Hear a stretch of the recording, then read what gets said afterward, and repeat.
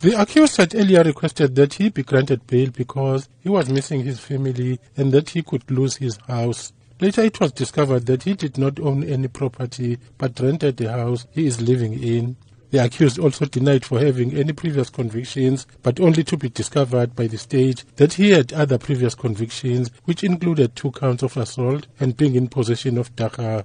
The state described him as dishonest. The rape charge sparked the public outrage. The public included various political parties and the civil society, of whom condemned the child rape. The African National Congress's Falake Mhlongo. We are here to protect our names as men, so we call this is not a man who did this. So we are here to condemn. We are very angry about this, and we say this man, he mustn't come out in jail, he mustn't get bail, he must stay inside up until he dies. The Democratic Alliance has also condemned the alleged sexual act by the accused.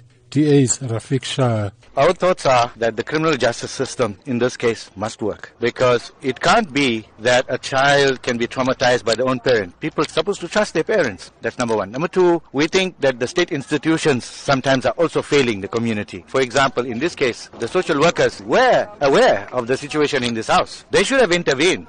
Meanwhile, the local Heavenside Civic Association's Rokenaidu has also blamed the state institutions, particularly the Social Welfare Department, for allegedly dragging its feet on the matter. In 2015, the school had reported the matter to child welfare, wherein it was pointed out that there's signs of malnutrition. The child was coming to school untidy and was not doing the homework. That is immediate signs of concern and abuse. We're talking about 2017, where there's a report of rape being made. So what has happened between 2015 and 2017? The school has got records of what has been done in terms of. There was jubilation amongst community members when the state refused bail to the accused. Community member Brandon Pillay had this to say. At the outset, I must say I feel a sense of jubilation in that the community coming out here and protesting was not in vain. For the magistrate to rule that bail was being denied is clearly evident that apart from taking into consideration the schedule of the offence and the seriousness, he also considered the community's plight and the community's cry for no bail.